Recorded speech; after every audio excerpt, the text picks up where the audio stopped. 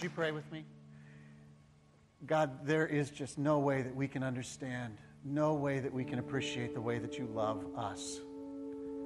That your grace covers our sin, that your love reached out to us when we were absolutely unlovable and unworthy. And so we just stand here today in awe of that love and grateful. God, give us a glimpse. Help us to know that it's not about anything that we've done or could do. Help us to understand how wide, how high, how long, how deep your love is for us today. And to live out of the secure place of that love this week. God, we love you. And we pray this in Christ's name. Amen. You can be seated.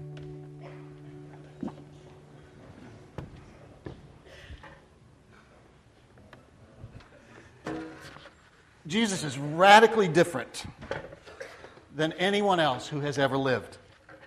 Now, that's a great statement to make, but it's often hard for us to realize because our images, our icons, our pictures that we have created about Jesus, they just don't do him justice. They paint him as this timid, this peaceful, this placid, this boring Jesus. And yet the Jesus we find in the Gospels was anything but timid and boring. His searing honesty made him at times seem almost tactless in settings.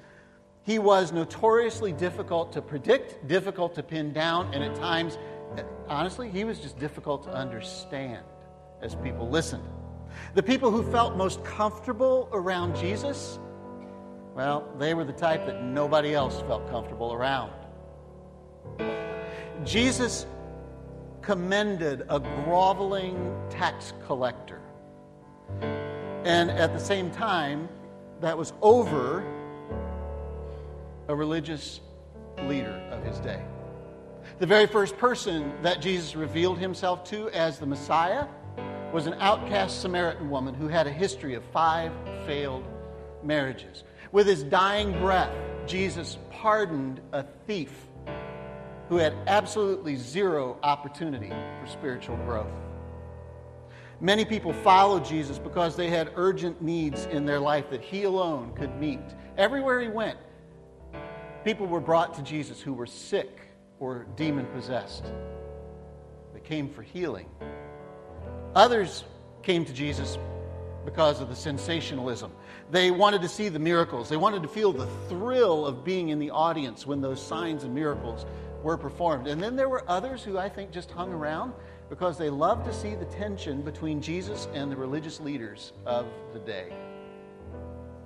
Then there were others who followed Jesus, like the disciples, because they genuinely believed that he was the Messiah. He was the Son of God sent to this world. They wanted to walk with him. They wanted to follow him closely and learn from him. I'll say it again. Jesus is radically unlike anyone who ever lived. His message, and even at times his personality, was polarizing. His message was clear. His message was simple. And it called for a choice. Either follow me or walk away. But there was seldom middle ground in his teaching. Clearly, there is something about Jesus that causes people to turn their life upside down, to walk away from jobs, to walk away from family, and even to risk their very life in order to follow him.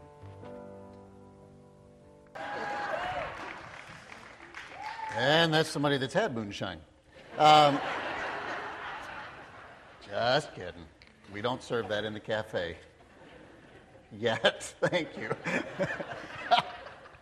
Never church as usual. Hey, I have the privilege this morning of kicking off a series that all the teaching pastors are going to participate in over the next 7 weeks called Why I Follow Jesus. And we're going to take a look in the series at some of the interactions that Jesus had with people, some of the stories from the life of Jesus that hopefully will answer that question that's pivotal in their lives and in our life. Why do we follow him? And this morning we're going to look at a conversation Jesus had with one individual who was very significant in Jewish history. And the man's name is Nicodemus. We only learn about Nicodemus in John's Gospel. He's only mentioned 3 times. And here's the first time that Nicodemus is mentioned. It's in John chapter 3, where John says, "Now there was a Pharisee, a man named Nicodemus, who was a member of the Jewish ruling council, and he came to Jesus at night." We learn a lot in just a few short words. First, he's a Pharisee. Now today we hear that word and we immediately get this image of this hypocritical, puffed up, narrow-minded spiritual loser. Okay, that's kind of the image that you have if you've heard any messages at all where we talk about Pharisees. But in Jesus' day, to be called a Pharisee was to wear a badge of honor. These men were looked up to spiritually. They were the giants of their day. So that was because they had taken a solemn oath that they would devote every minute of their lives to obeying the 10 Commandments as a way of pleasing God. They were masters of the biblical text. They had studied the Old Testament. They knew vast amounts of the Old Testament by memory, and the rest of it they knew very, very well. And they embraced the spiritual disciplines like prayer and worship and Bible study. They embraced them in a way that no one else in culture did. Yes, the Pharisees could be harsh, they could be arrogant, but most of their contemporaries overlooked that because these were individuals who were willing to pay a spiritual price that nobody else was willing to pay. In a nation of millions of Jews, there were only 6,000 Pharisees. It was a very elite group. Yet Nicodemus, we find, was part of an elite group even within the Pharisees. He was a part of the Jewish ruling council called the Sanhedrin, which was only 70 of those 6,000 Pharisees. They formed, if you will, the Supreme Court of Israel. They tried civil and religious cases. They made the laws for the nation of Israel. And it didn't matter where you lived in the world, they had authority over you if you were a Jew. We get one more clue about Nicodemus later on in verse 10 of John 3, when Jesus says to him, "You are also Israel's teacher." That's not a small detail. Most likely, Jesus is singling out Nicodemus as the theological expert of the Sanhedrin. When they had a disagreement, when they had an issue with a passage in the Old Testament, they would turn to Nicodemus and go, "What does this mean?" And he would have the answer. He was their go-to guy for theological questions. Now, outside of the Bible, history records that there was also a great teacher and a miracle worker who was a Pharisee, who was much loved and respected by the people. He lived in this same time period that we're talking about, and his name was also Nicodemus. There's no way to corroborate that these were the same people, this Nicodemus that was a teacher and the Nicodemus that came to Jesus, but it's also not disputed, so there's a good likelihood that this was one and the same person. So you get the picture? This isn't some random dude coming up to Jesus on the Riverwalk in Elgin and just having a conversation. He has power. He has prestige. He has popularity. He has wealth. It's all at risk in the questions that he's pondering about Jesus. He's looking for a safe place to ask those questions, and so he comes to Jesus at night. He's curious. He's also fearful. And I love that Jesus agrees to meet with him, to talk with him. Because it's tough to ask those kinds of questions, isn't it? I mean, when you've got a deep, meaningful question, it can be tough to just get it out there. Anybody out there afraid of looking stupid or feeling embarrassed with your question? Just raise your hand. Yeah, the rest of you are liars. All of us are afraid of that. We just don't want to ask those questions. We don't like feeling stupid. We don't like feeling embarrassed with our questions, especially when we have a lot at stake in the question we're going to ask. I tried to think of how to compare Nicodemus' questions he's about to ask to something that would happen today. So here's the best I could come up with. It would be like a Fox News reporter, hang with me, okay? A Fox News reporter going to the 2016 Democratic National Convention. Got the tension? Okay? Looking for sound bites. And getting so caught up in what's going on at the convention that they leave committed to campaigning for Hillary in 2016. That's what's at risk here for Nicodemus. So here's the conversation that happens. Nicodemus leads off with an amazing statement. He says, "Rabbi, we know that you are a teacher who has come from God, for no one could perform the signs you're doing if God was not with him." We? Rabbi, we know? So evidently at this point, he's not the only one in the Sanhedrin who's got some questions about Jesus. Now, he's not all in. He calls Jesus Rabbi. He says, you're not a prophet from God. We're not giving you that status. We're definitely not saying you're the Messiah, come to save the world, but we'll call you Rabbi, a great teacher. We're willing to admit that God's with you because of the signs you do. You're a rabbi. You're my peer, is what he's saying. You're a good teacher. And there's a lot of people in the world today who give Jesus that same status. You're just a good teacher. I'll give you that. But in the next phrase, Jesus cuts right through the small talk and gets to the heart of the matter with Nicodemus. He says, "Very truly I tell you, nobody can see the kingdom of God unless they're born again." It's the first time that phrase is used in Scripture. Nicodemus says, well, how can somebody be born again when they're old? Surely they can't go a second time into their mother's womb and be born. Nicodemus came with a boatload of questions to Jesus. Jesus is trying to get to the real issue and skirt all the other questions. And he basically says to Nicodemus, in your desire as a Pharisee to be deeply devoted to God, you guys have all made following God confusing. That's behind that statement. We'll unpack that over the next few minutes about being born again. At the core of the Jewish faith was the Ten Commandments, which are given in rather general terms. Honor your father and mother, worship the true God, refrain from lying, and various other sins and commands that are given there.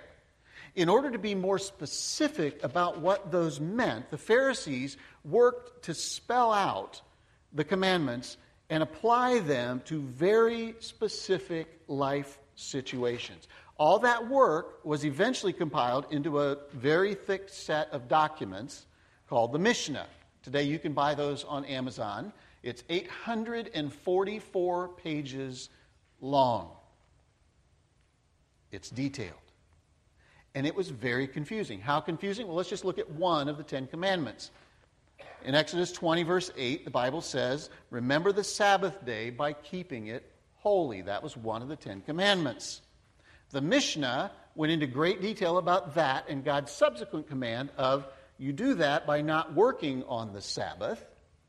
The Mishnah went into 156 pages explaining how to honor the Sabbath day and keep it holy.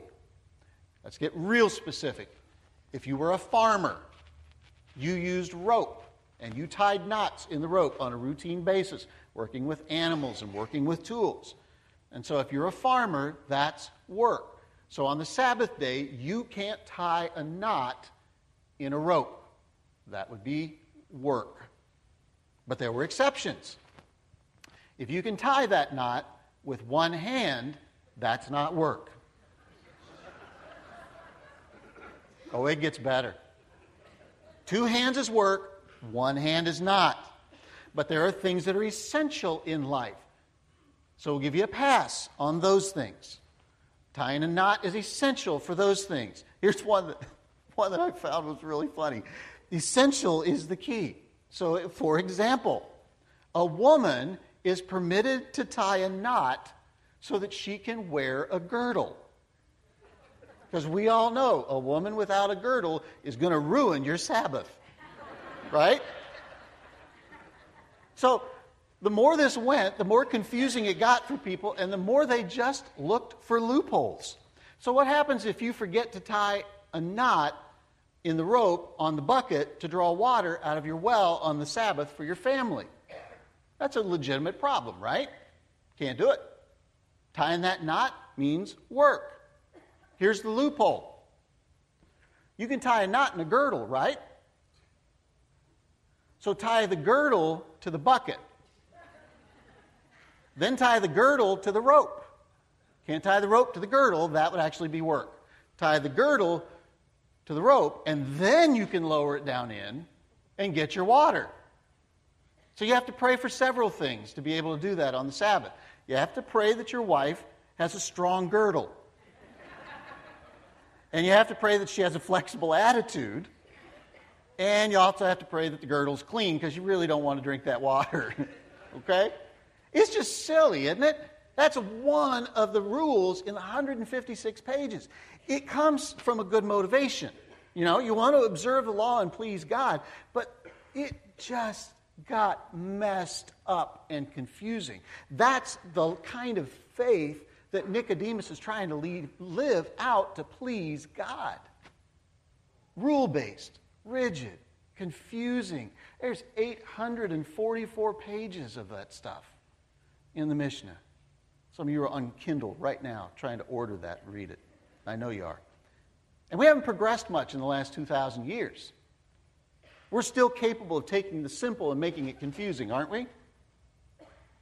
We do it in all areas of life. I ran across this week a list of laws that we have in Illinois and Chicago that illustrate our potential to do this.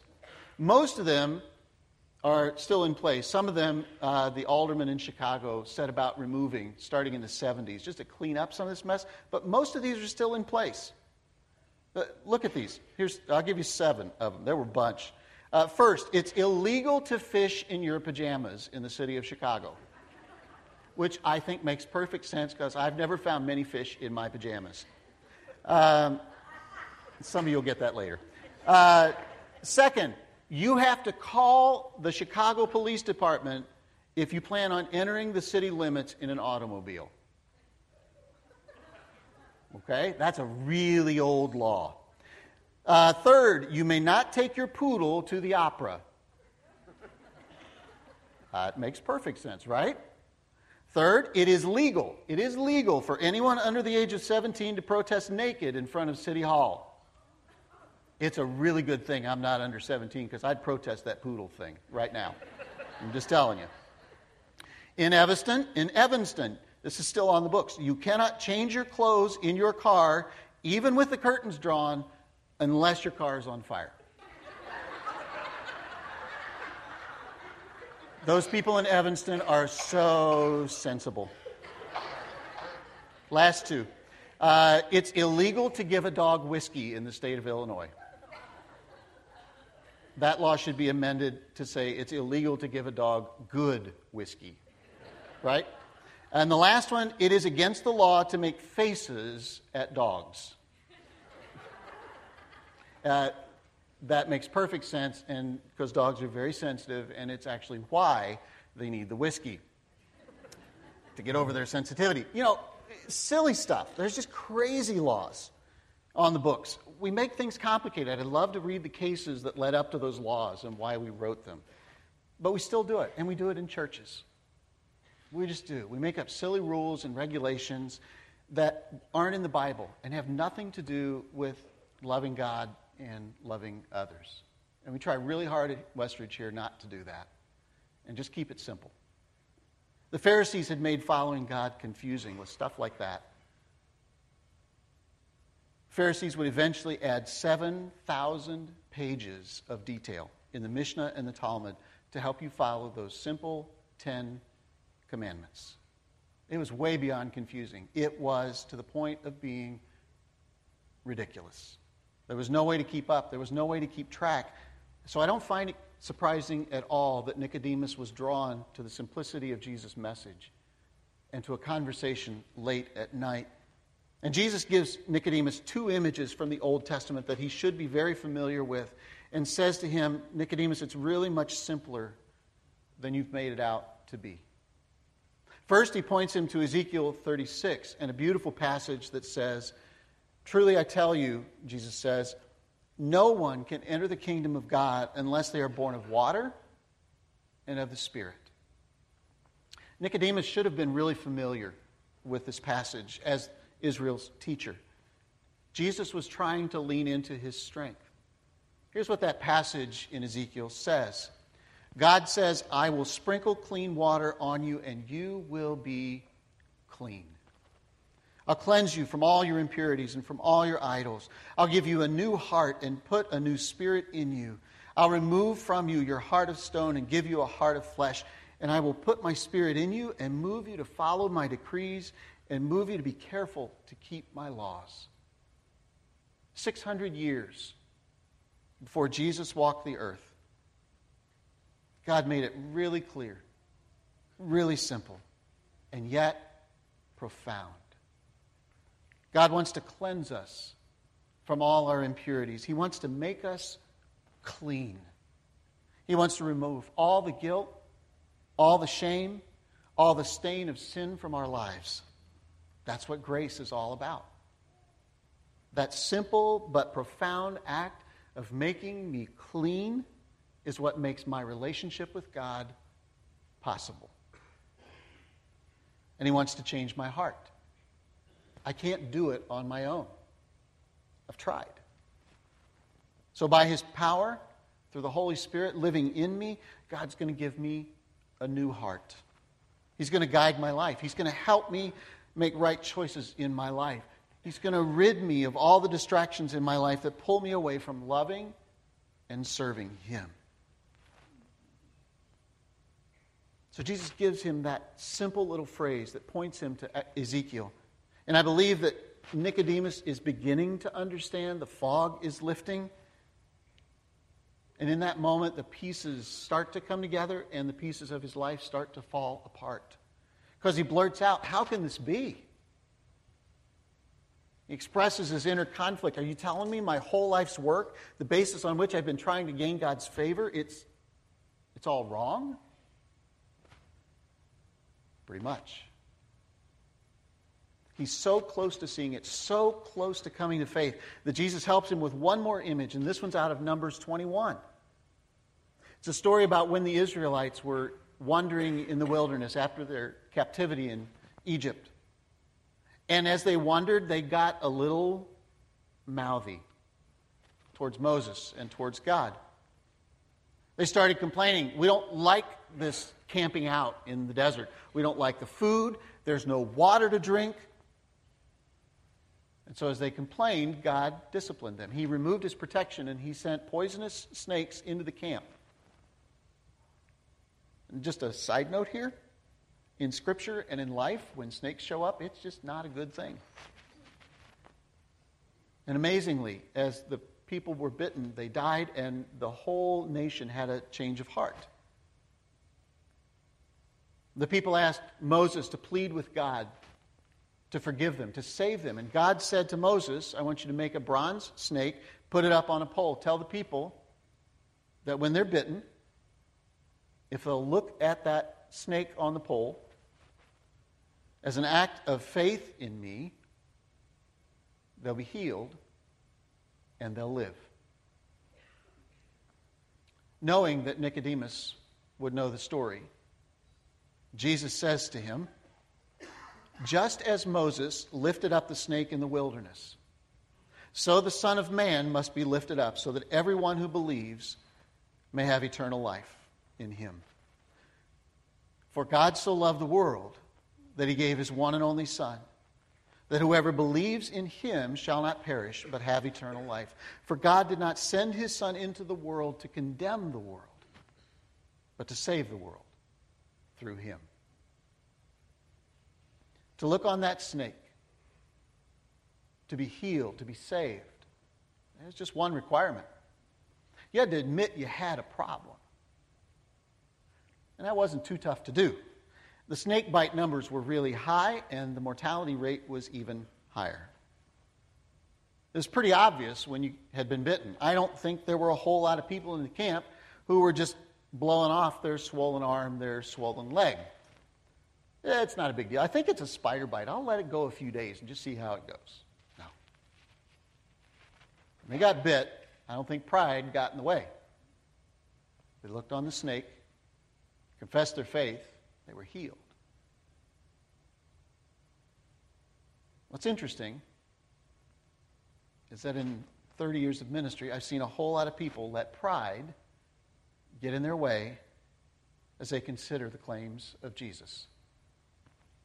They struggle at a specific point of admitting their need for a Savior. They somehow cling to the idea that there's something good about them that God ought to accept. There's this feeling that if they do more good than bad, God ought to just accept them and let them get into heaven. That's the path that Nicodemus was on. And it's a complicated path where you measure your behavior to determine if you've done enough good. And what that asks for at the end of life is that God gives justice.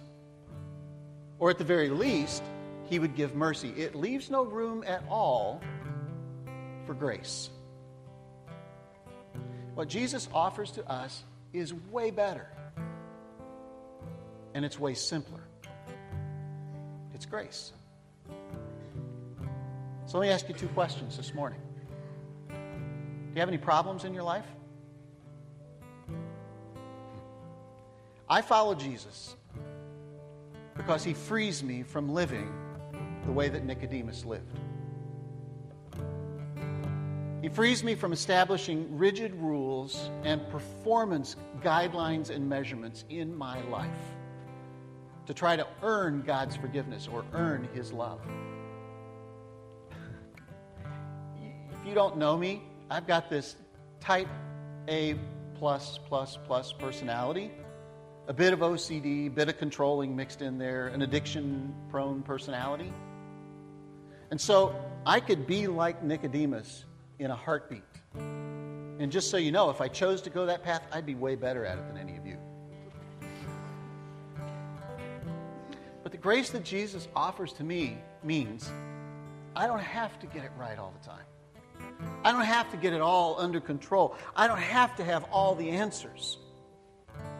I don't have to have a perfect life. I don't have to have perfect kids. I don't have to have a perfect wife. I don't have to be your perfect pastor. And when I screw up, and I do on a regular basis, the grace that Jesus offers wipes the slate clean. I'm forgiven. And He removes the guilt and the shame. Second question, how's your heart?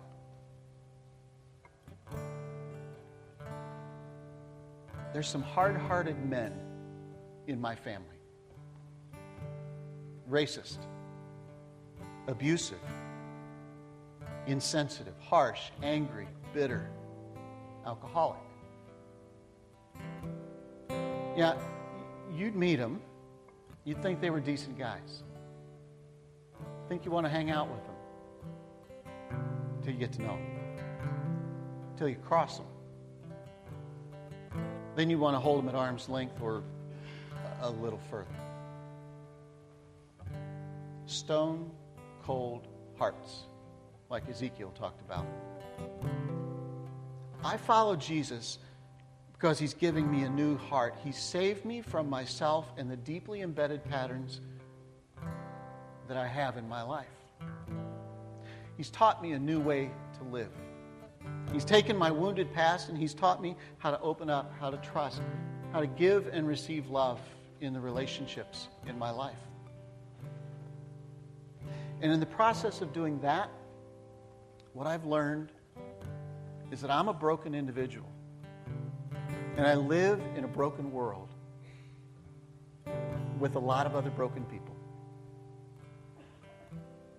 I follow Jesus because we are all in need of a Savior. A Savior who died on a cross so that we can have a relationship with God if we will believe in Jesus. And in love, He takes our shame, He takes our guilt, and He sets us free. He takes everything bad about us, and He gives us everything good about Himself.